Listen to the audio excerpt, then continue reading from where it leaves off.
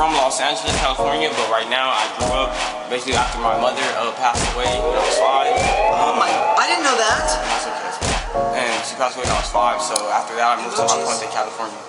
La Puente. Okay, so La Puente is kind of home. Alright, mom passed away at 5. Who raised you? My grandmother.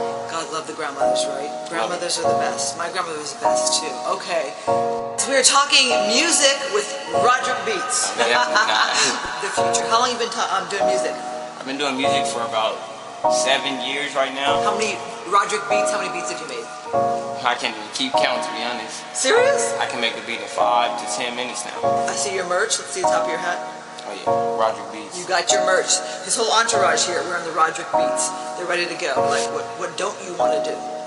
I just want to stay out, basically, and for everyone and just for me too, everyone should just stay out the way. Just try to stay out the way as best as you can, out the streets, out the bad energies. Positive vibes only. That's all I'm doing right now. Here's my cameraman, Joshua Garcia. If anyone needs cameras or anything, got you. At Josh OV Garcia.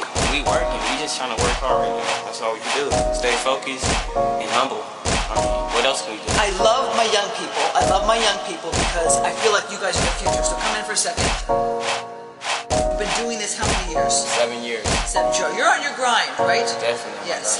These guys are not only doing the music thing, they're also doing the merch thing.